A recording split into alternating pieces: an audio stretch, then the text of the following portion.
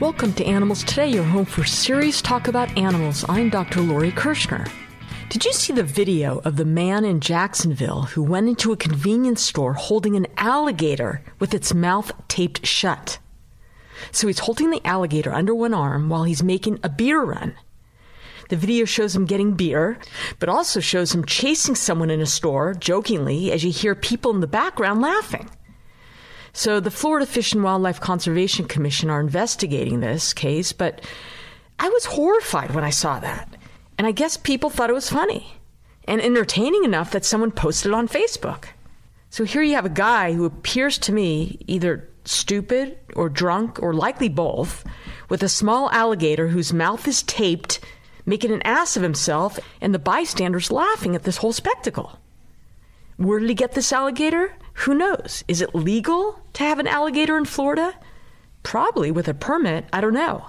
Maybe he took it from the wild, which for sure would be illegal. Anyway, animal cruelty for sure. I saw this story and I wasn't surprised by any of it. I mean, beer and alligators, eventually they're going to... Not a good mix. Not a good mix. And the fellow doesn't look like the whole scene just looks like from a bad movie, you know. Here's my alligator.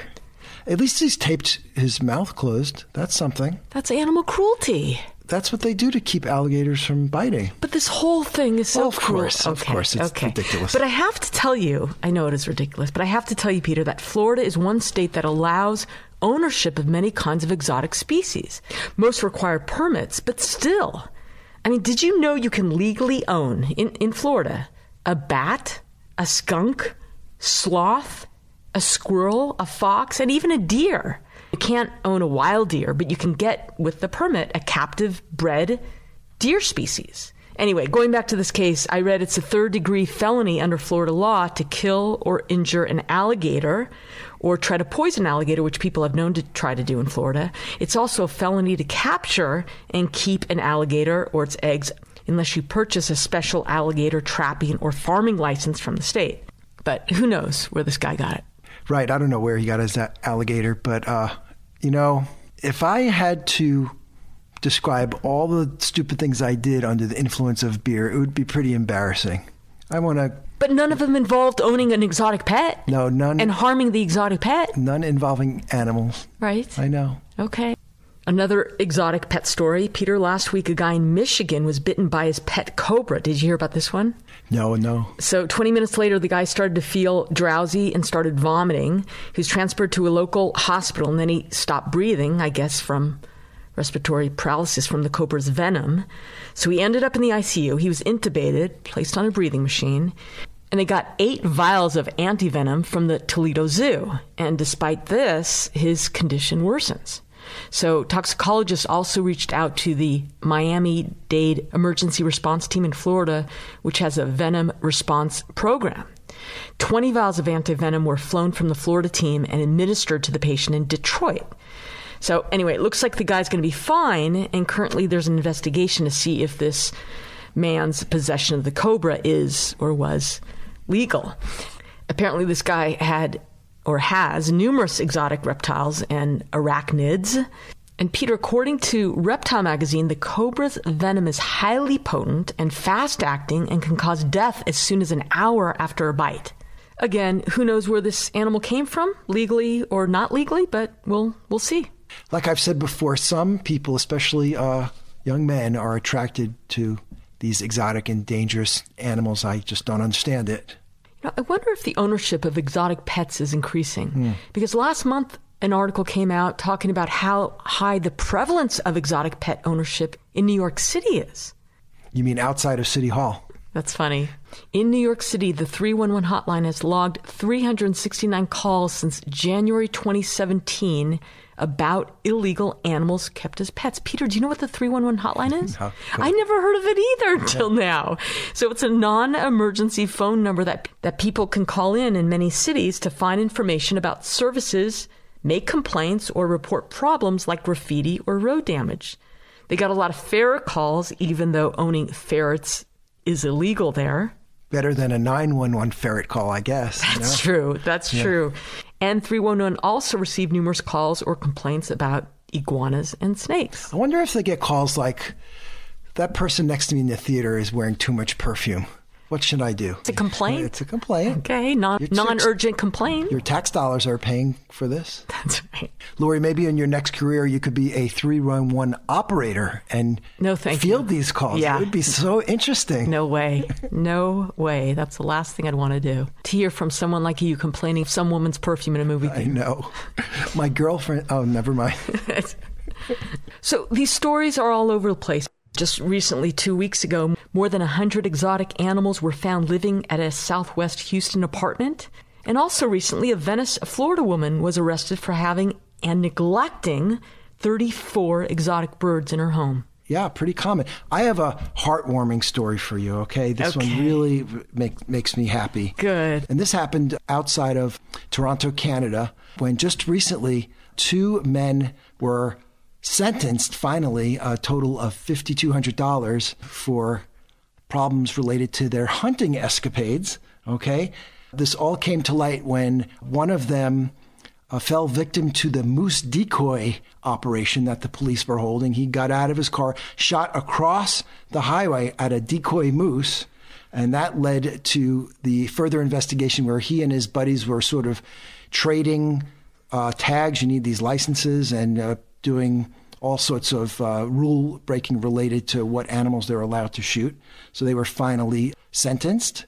So I love that is heartwarming. I love these stories where they, have you ever seen those? They put the deer or the moose by the side of the road and they just wait. And it's like it's irresistible for certain hunters to just get out and shoot. They know they're not supposed to do it. It's like the worst thing, right? It's like, don't do that. And then this guy shooting across the road, too. Oh, my goodness. Love it. So that makes me very happy. Yep. And here's one you don't hear every day. This occurred in the San Antonio Aquarium.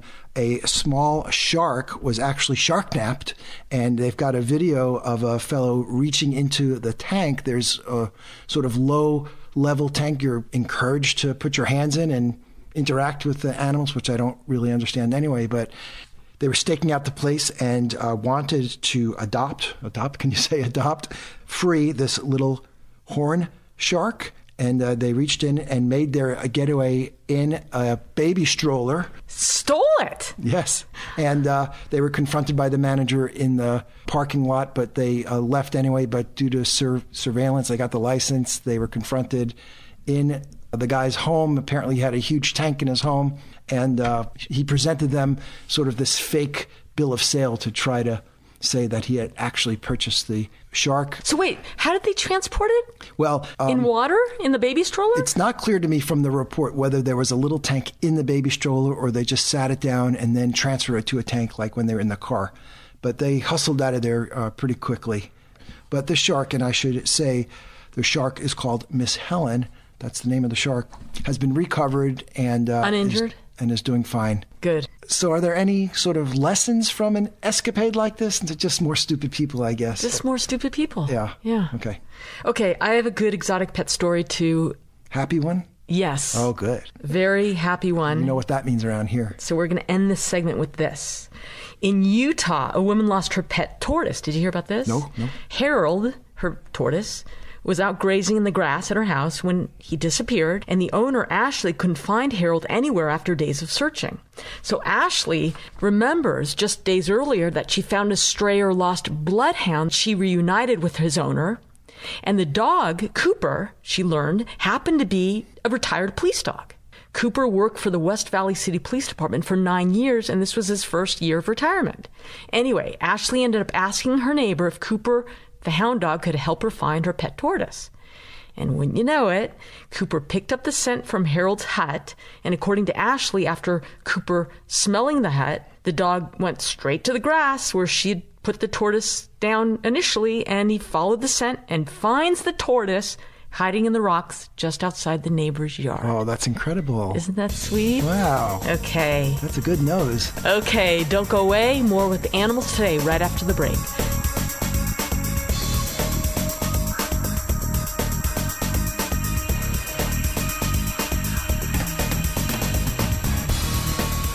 I want to thank you for listening to Animals Today, your home for serious talk about animals.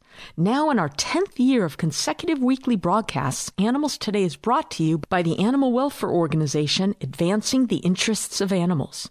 Please visit them at aianimals.org and consider making a donation to help support the show. And thank you for your interest and your support.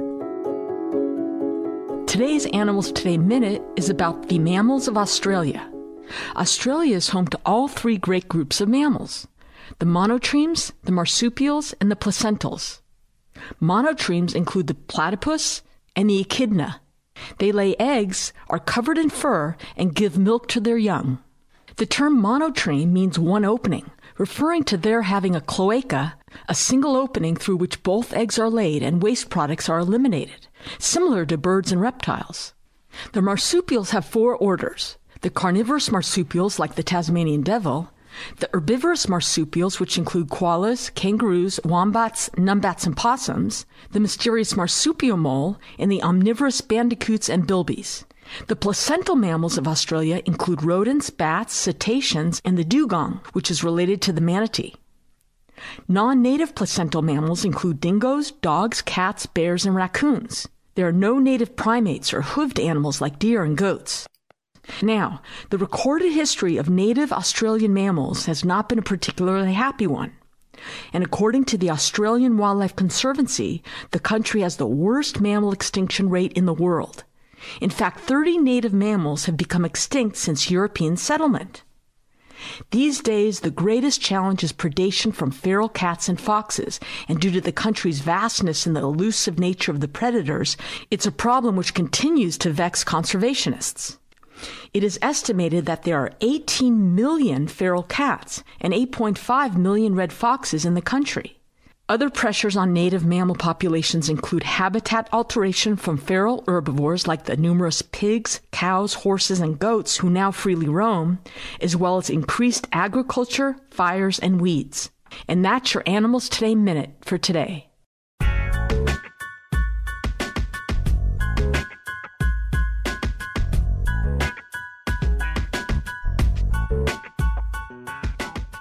Welcome back to Animals Today. July 29th of each year is Global Tiger Day, or International Tiger Day. It's a day to raise awareness about tigers in the wild. In 2010, 13 countries where tigers roam came together to try to double the number of wild tigers in countries like Nepal, Indonesia, Malaysia, and India. Here in the U.S., we have quite a different situation with tigers, and to explain, I'm pleased to welcome Pat Craig, Executive Director of the Wild Animal Sanctuary, which is in Colorado. Welcome, Pat. Well, thank you. I appreciate it. Letting me come on today. Pat, what are the main issues concerning the welfare of tigers and other big cats in the U.S. and North America? Well, the biggest problem is there's what we call a captive wildlife crisis, and that is all these large carnivores like tigers and lions and bears and other animals that got outside of the zoo system about almost 40 years ago, when zoos were overbreeding, and so then a lot of them ended up in the private sector. And so people back then, since there were no laws, started to breed and sell lions and tigers and all sorts of baby animals like that. And tigers were probably the number one thing that were being bred and sold, and continue to be probably the number one thing even today, even as it's being more and more illegal. And so it basically started with the zoos were breeding babies to put in their nursery, and that drew lots of people in, but they ended up creating a surplus of animals. And so our sanctuary started 38 years ago when we found out there were all these animals being euthanized on a regular basis when they were perfectly healthy. And so we were the first sanctuary in the country to open up and start taking in surplus zoo animals. And then we, within a year, found out that lots of these animals had already been placed in the private sector, and people were breeding and selling them. And so people were buying baby tigers, and even at one point, way back then, there were some that were even in pet stores before it became illegal. And so we spent all the last 38 years getting laws passed to make it illegal and try to stop the problem. But at one point here in the United States, there were over 7,000 tigers in the United States that were outside of the zoo system, which was more than double the wild population. And so right now, what's sustaining the problem? Is there active breeding still going on?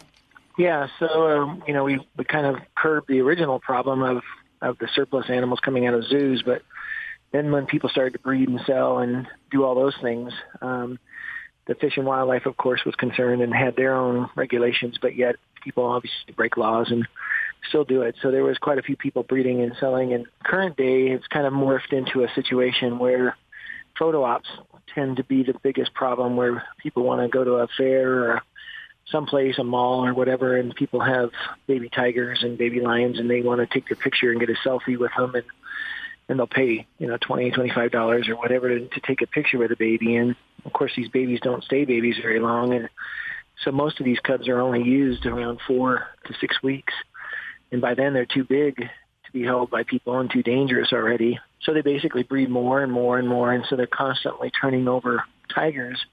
Every 4 to 6 weeks, there's got to be a new litter of tigers for them to use, or lions for them to use for photos. And so they leave a string of these animals all across the country as they go from city to city and town to town and state to state. And so they basically just strew tigers all over the place, where people who don't know any better buy the 4 or 5 month old tiger thinking that it's still safe enough for them. And within 6 months, of course, it's big enough to eat and kill and do whatever it needs to do. And and so that's usually when we get the phone call from law enforcement agencies that say, hey, we found a tiger in somebody's apartment or garage or basement or barn or wherever. And so we have to respond and go out and save the tiger and bring it back here and give it a nice habitat and take care of it for the next 20 years.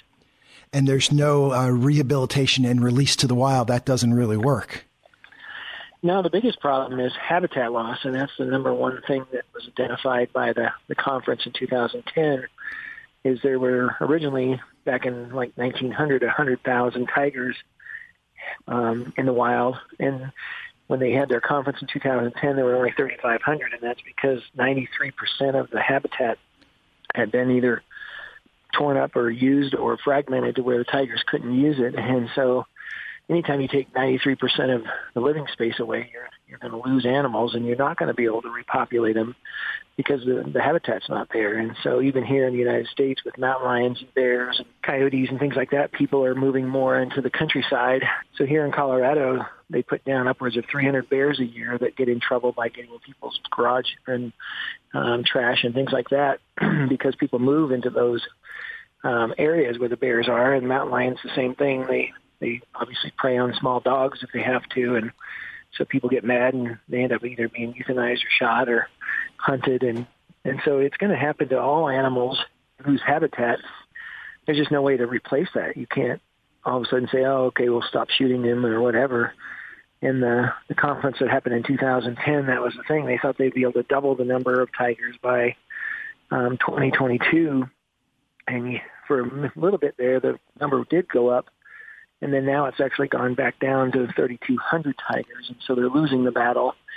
And again, it's not so much the poaching that does it or the demand that does it for Asian medicine and stuff like that. It's more that every time somebody encroaches on the little bit of habitat that's left, it just makes it impossible for them to survive.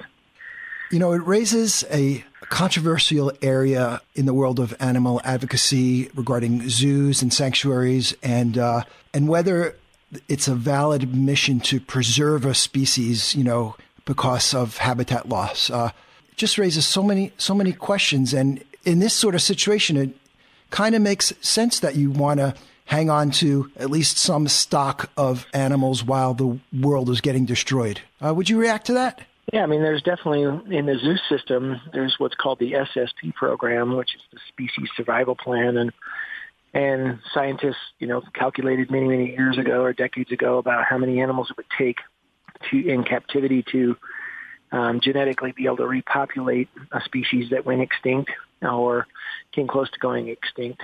And, I think back then everybody didn't realize that the problem was going to be habitat loss. They thought it was more poaching and things like that. And so there's all these genetic animals that are in the zoo system that are theoretically pure and could be put back into the wild. And now that it's more about no habitat being available for those animals, there might be some legitimacy to keep a few alive to say, okay, the 3 or 4 parks that remain in India or some other country where you might be able to sustain 20 tigers here or 10 there or whatever. I guess it's really up to, people in general to decide if that's not already just so managed that it's basically just a large zoo or a large park rather than a real live sustained population. But that's something that I think we're all starting to realize, and that needs to be discussed is, we're losing this battle because people just keep, breeding and getting more people on this planet and taking more and more space. And so at some point, which is more worthy? Is it worth just taking all the space and letting, whether it's a tiger or a lion or a mountain lion or a bear or a coyote or whatever, die? Because captive, we normally rescue animals and don't breed anything here. We aren't part of the conservation chain. We're here purely to say each life matters, whether it's a lion, a tiger, a bear, a wolf, so we don't address it the same way the zoos do. We basically just give animals a place to live about the rest of their life, and we don't add to the problem by breeding or anything like that. We're speaking with Pat Craig. He's executive director of Wild Animal Sanctuary, and in part 2, we're going to speak a little bit more about what happens at this huge, wonderful sanctuary. Stick around. You're listening to Animals Today.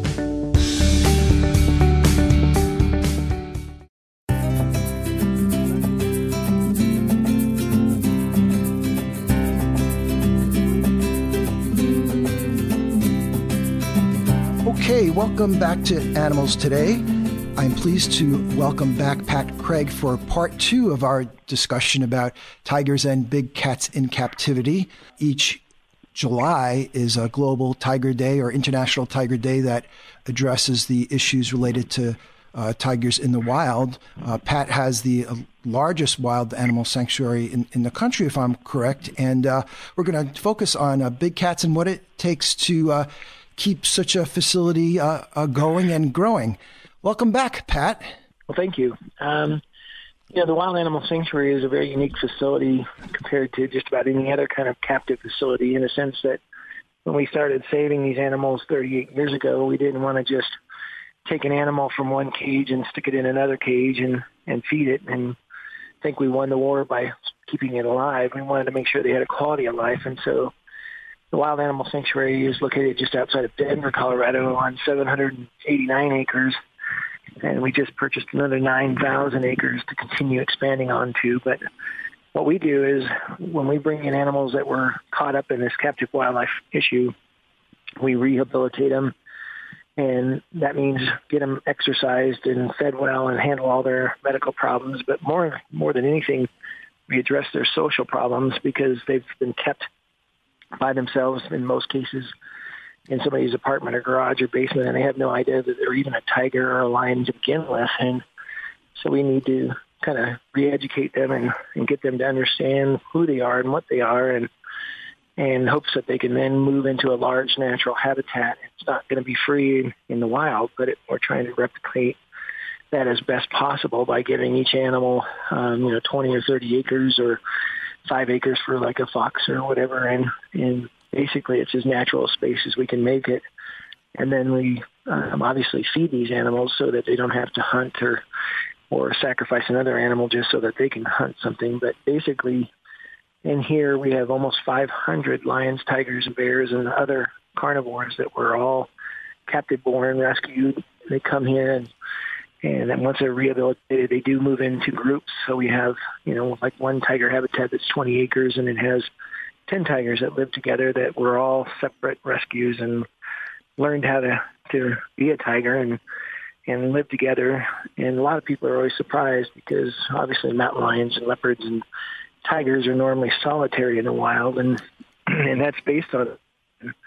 So all animals that are even in the wild either live together or live apart based on the amount of food they have. And so leopards and mountain lions and animals like that, for the most part, don't have enough food to be able to share, whereas lions have tons of prey to chase, but they really can't catch it without working as a team together to do it, or having enough of them to bring down like a water buffalo, which is huge. And so when they come and born in captivity, people are surprised that we have 10 tigers that live together, and basically they have no competition. There's no need to chase or, compete for food or or breeding rights or territory, and so they actually become very social at that point. Interesting. And so we have nearly 100 tigers that live at this sanctuary in different habitats, in different social groupings. Some of them are just one or two together, and other ones have as many as that 10 that live together. And that's based on what they want, not what we want. We always make sure that as they get together and they enjoy each other's company and they're well fed and they have enough space to be together, play one day, and if they don't want to be near each other, there's enough acreage that they can just separate and go their own way. And so it's kind of a unique system that we have here that we address, trying to get these guys as close to natural as possible with a few modifications like that. Pat, in our previous segment, you outlined the scope of the problem of these captive bred cats, and I guess that's why you purchased a huge parcel in southern Colorado. What's going to go on down there? Yeah, this is the third facility, the one that we're currently at outside of Denver here, and we've been at this facility or this location 24 years, and we always have grown here. We've started with a couple hundred acres, and now we're up to almost 900 acres here, or 800 acres, I'm sorry, and we thought we'd continue to grow, but we've had so much growth in the last 24 years around us that we're kind of like a zoo in the sense that we're becoming landlocked, and yet we still have to rescue more animals. This problem's not solved yet, and we can't just stop saving animals. And so we had to go on a quest to look for a larger piece of land that would last for many, many more decades without having to worry about it becoming landlocked. And we found a beautiful piece of property in southern Colorado that has mountains and canyons and hills, and it's all forested, and it's an incredibly natural piece of land with hundreds of miles of canyons, and so we bought that piece of land to become the future part of the sanctuary. The facility we have outside of Denver will remain here because education is a big part of what we do to tell people about the problem. And so this facility gets about 150,000 visitors a year that come here to learn about captive wildlife, not to learn about conservation in the wild or anything like that. It's to learn about why these animals are even here. So we'll keep this facility going, but all of our future rescues are going to start going down to the refuge, is what we're calling it. And it's located, again, in southeastern Colorado. And it's comprised of 9,000 acres. And so it's going to be a pretty amazing facility because the one we have here is already amazing as it is, but this one's even far more natural for the animals. In the current sanctuary, people can get fairly close to the animals, get a good look at them in complete safety. Can you describe what happens when they get there? Yeah, the big thing was we weren't even open to the public for the first 20 years. We were just rescuing animals and putting them in nice big habitats and taking care of them for the rest of their life.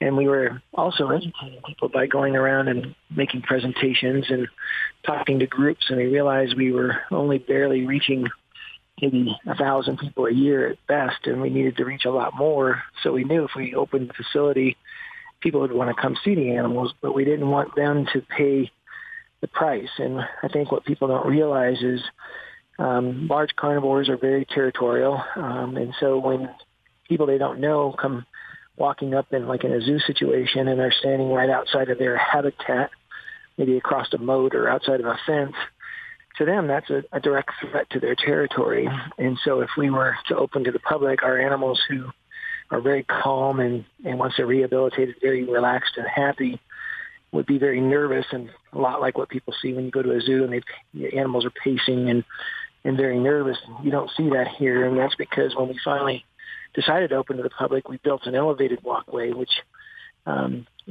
varies anywhere from 16 feet above the animals to 45 feet above the animals in different areas. And the reason we did that was large carnivores don't consider sky or air to be territory.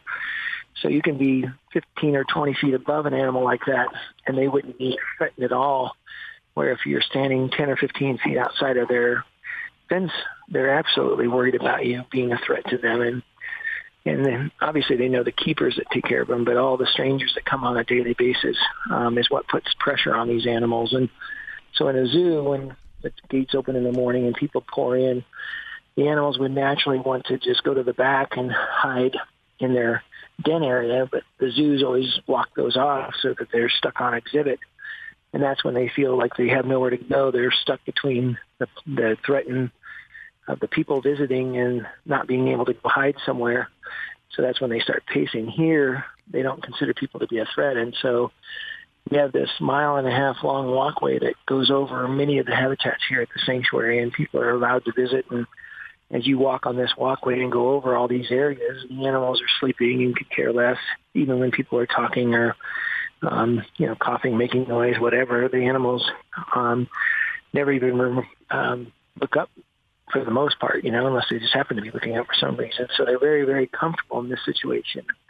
So it was really expensive to build this walkway, and in fact, it turned out to be the world's longest elevated footbridge, and so it won a Guinness Book World Record for that. It's a 1.51 mile long walkway, but we did it specifically to protect the animals and be able to educate and also make sure it was a win-win for the animals. We'd like to encourage people to visit. Lori and I would love to visit you soon. And if people go to the website, they can learn all about the logistics, right? Like, no, don't bring your dog along. Yeah, the large carnivores, again, feel threatened by things like that. So if somebody's bringing their dog out here, they would consider it to be some animal that might be threatening their territory. So we don't allow dogs or cats or whatever. But basically, we'd love to have you come visit. And people are always amazed because they always don't have really much to compare it to. So they think it's either going to be like a zoo or maybe a drive-through park. And when they get here and they walk on the walkway and see how calm and relaxed the animals are and how big a space they have and how well they're cared for, they're pretty amazed. And so they typically will go and tell the people to learn about it. And our website is really good at that. It has videos and all those things that would help people understand how we do this. And this website is wildanimalsanctuary.org. And if you go there, like I said, there's a lot of videos about what to expect when you're visiting. But we do want people to understand that we're here to educate, and it's not really entertainment. And most everybody who comes here walks away very educated and very amazed at the statistics that are behind this. They read the stories of where these animals came from out of somebody's basement or apartment or a concrete pit, and now they're living in this nice big natural space. So we have over 8 prides of African lions that roam freely here, and large groups of tigers and bears. We have over 200 bears that live here, and so it's a pretty amazing place. There's no place like it in the rest of the world. Well, thank you very much for visiting us on Animals Today, Pat Craig. More with Animals Today after the break.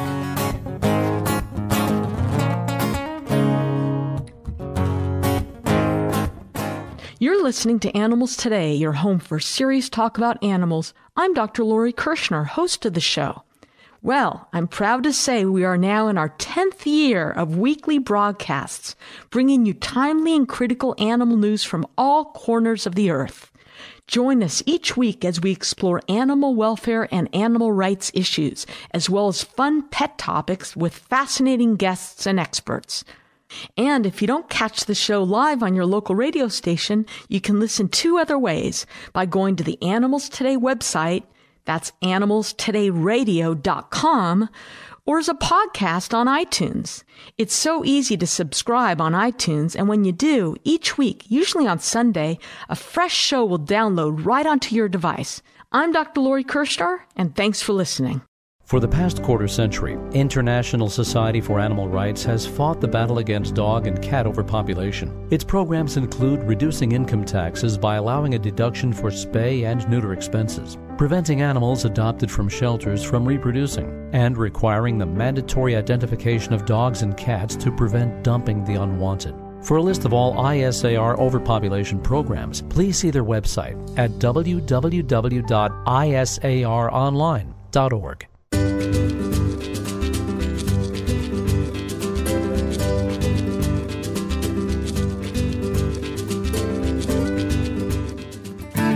So you and your family have decided to get a dog or cat. We think that's great, and we want to remind you to adopt your next companion animal instead of buying. That's because shelters have so many loving dogs and cats waiting for a home that it just doesn't make sense to buy a pet from a breeder or pet store. And sadly, over half of all animals that enter shelters are killed. That's millions per year. So when you adopt your pet from a shelter, most likely you really are saving a life. When you go to a shelter to adopt your new dog or cat, you will find many wonderful choices for your new family member. And please tell your friends and family to visit the shelter when they are ready to get a new dog or cat. Ask anyone. When you adopt an animal, you'll have a loyal friend for life, and you'll feel pretty good too. This message is presented by Advancing the Interests of Animals. Visit them at aianimals.org and on Facebook. That's aianimals.org. Welcome back to the show. According to the CDC, 22.5% of people in the U.S. have been infected with toxoplasmosis. Yet many or most of these people are unaware that they've had the infection. As you might know, cats also harbor toxoplasma, and they are the definitive host of this parasite. What do we need to know about toxoplasmosis? Well, I'm very pleased to welcome back to the show Dr. Robert Reed, who is medical director at VCA Rancho Mirage Animal Hospital. Welcome, Robert. Hi, Lori. Nice to talk to you again. Robert, what is toxoplasmosis? Well, toxoplasmosis is, for the significance of the disease, is surprisingly little known by people, even though so many people have cats and love cats, and it is so closely associated with cats.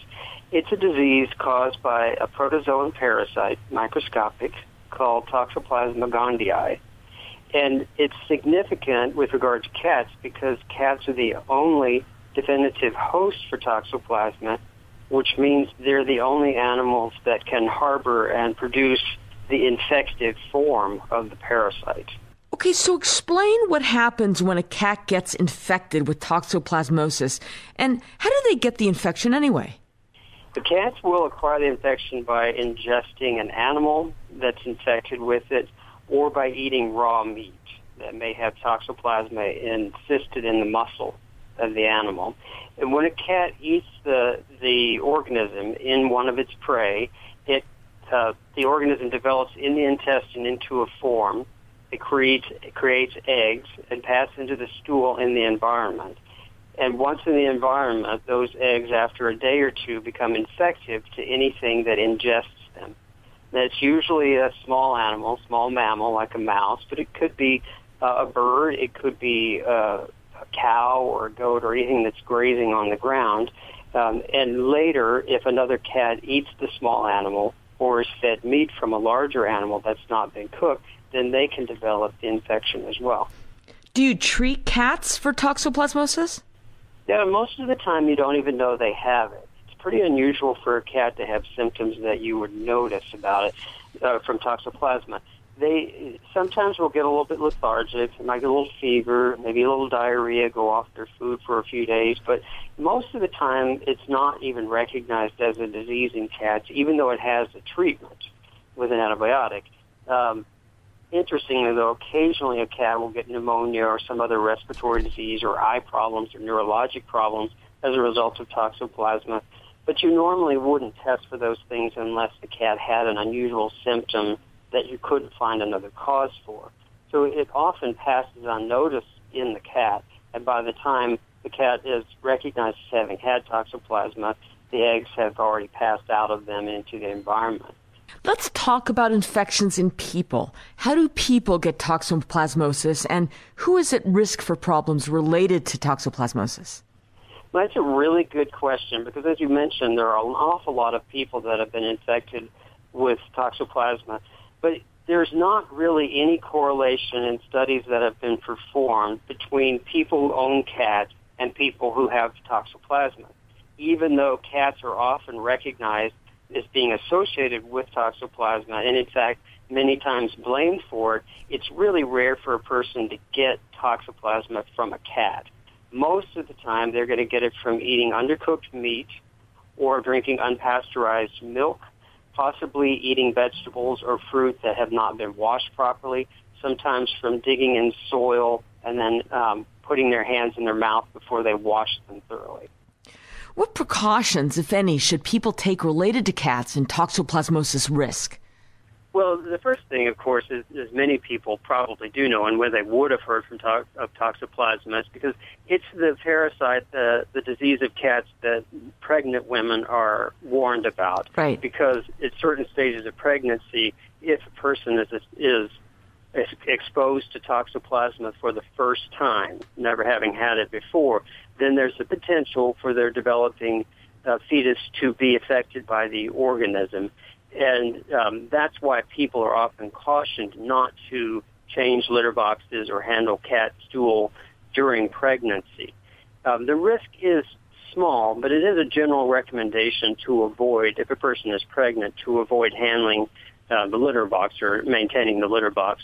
But for the most part, there's not really any risk in having a cat if a person is pregnant, or more likely if they're subjected to some sort of immunosuppressive condition that makes their immune system more vulnerable.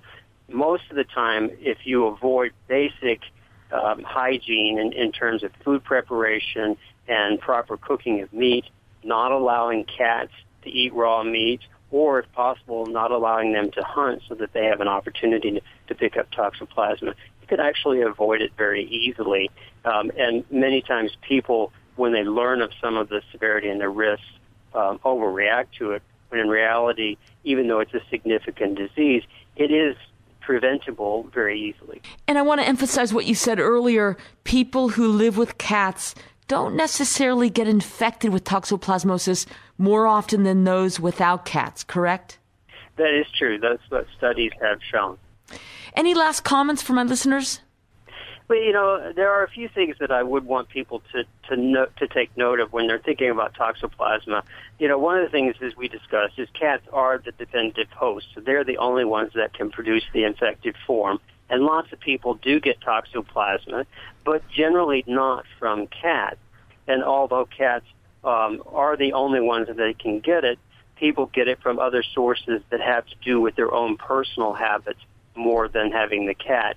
And no one should shy away from having a cat simply because they have a health condition or pregnancy that requires them to take extra precautions, because simple precautions can help them avoid the risk, and they still get the benefit of having that companionship that you get from a cat. Veterinarian Robert Reed, thank you so much.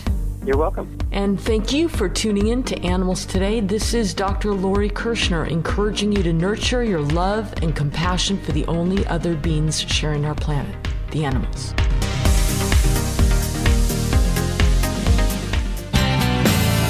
Hi, it's Dr. Lori from Animals Today Radio, and today's Animals Today fun facts are about octopuses. Did you know the oldest octopus fossil was from an animal that lived 296 million years ago? And you can see that fossil at the Field Museum in Chicago. Octopuses have 3 hearts, one of which supplies blood to the organs, and the other 2 work to supply the gills. And their blood is a blue color, which transports oxygen better at cold temperatures and in low oxygen waters.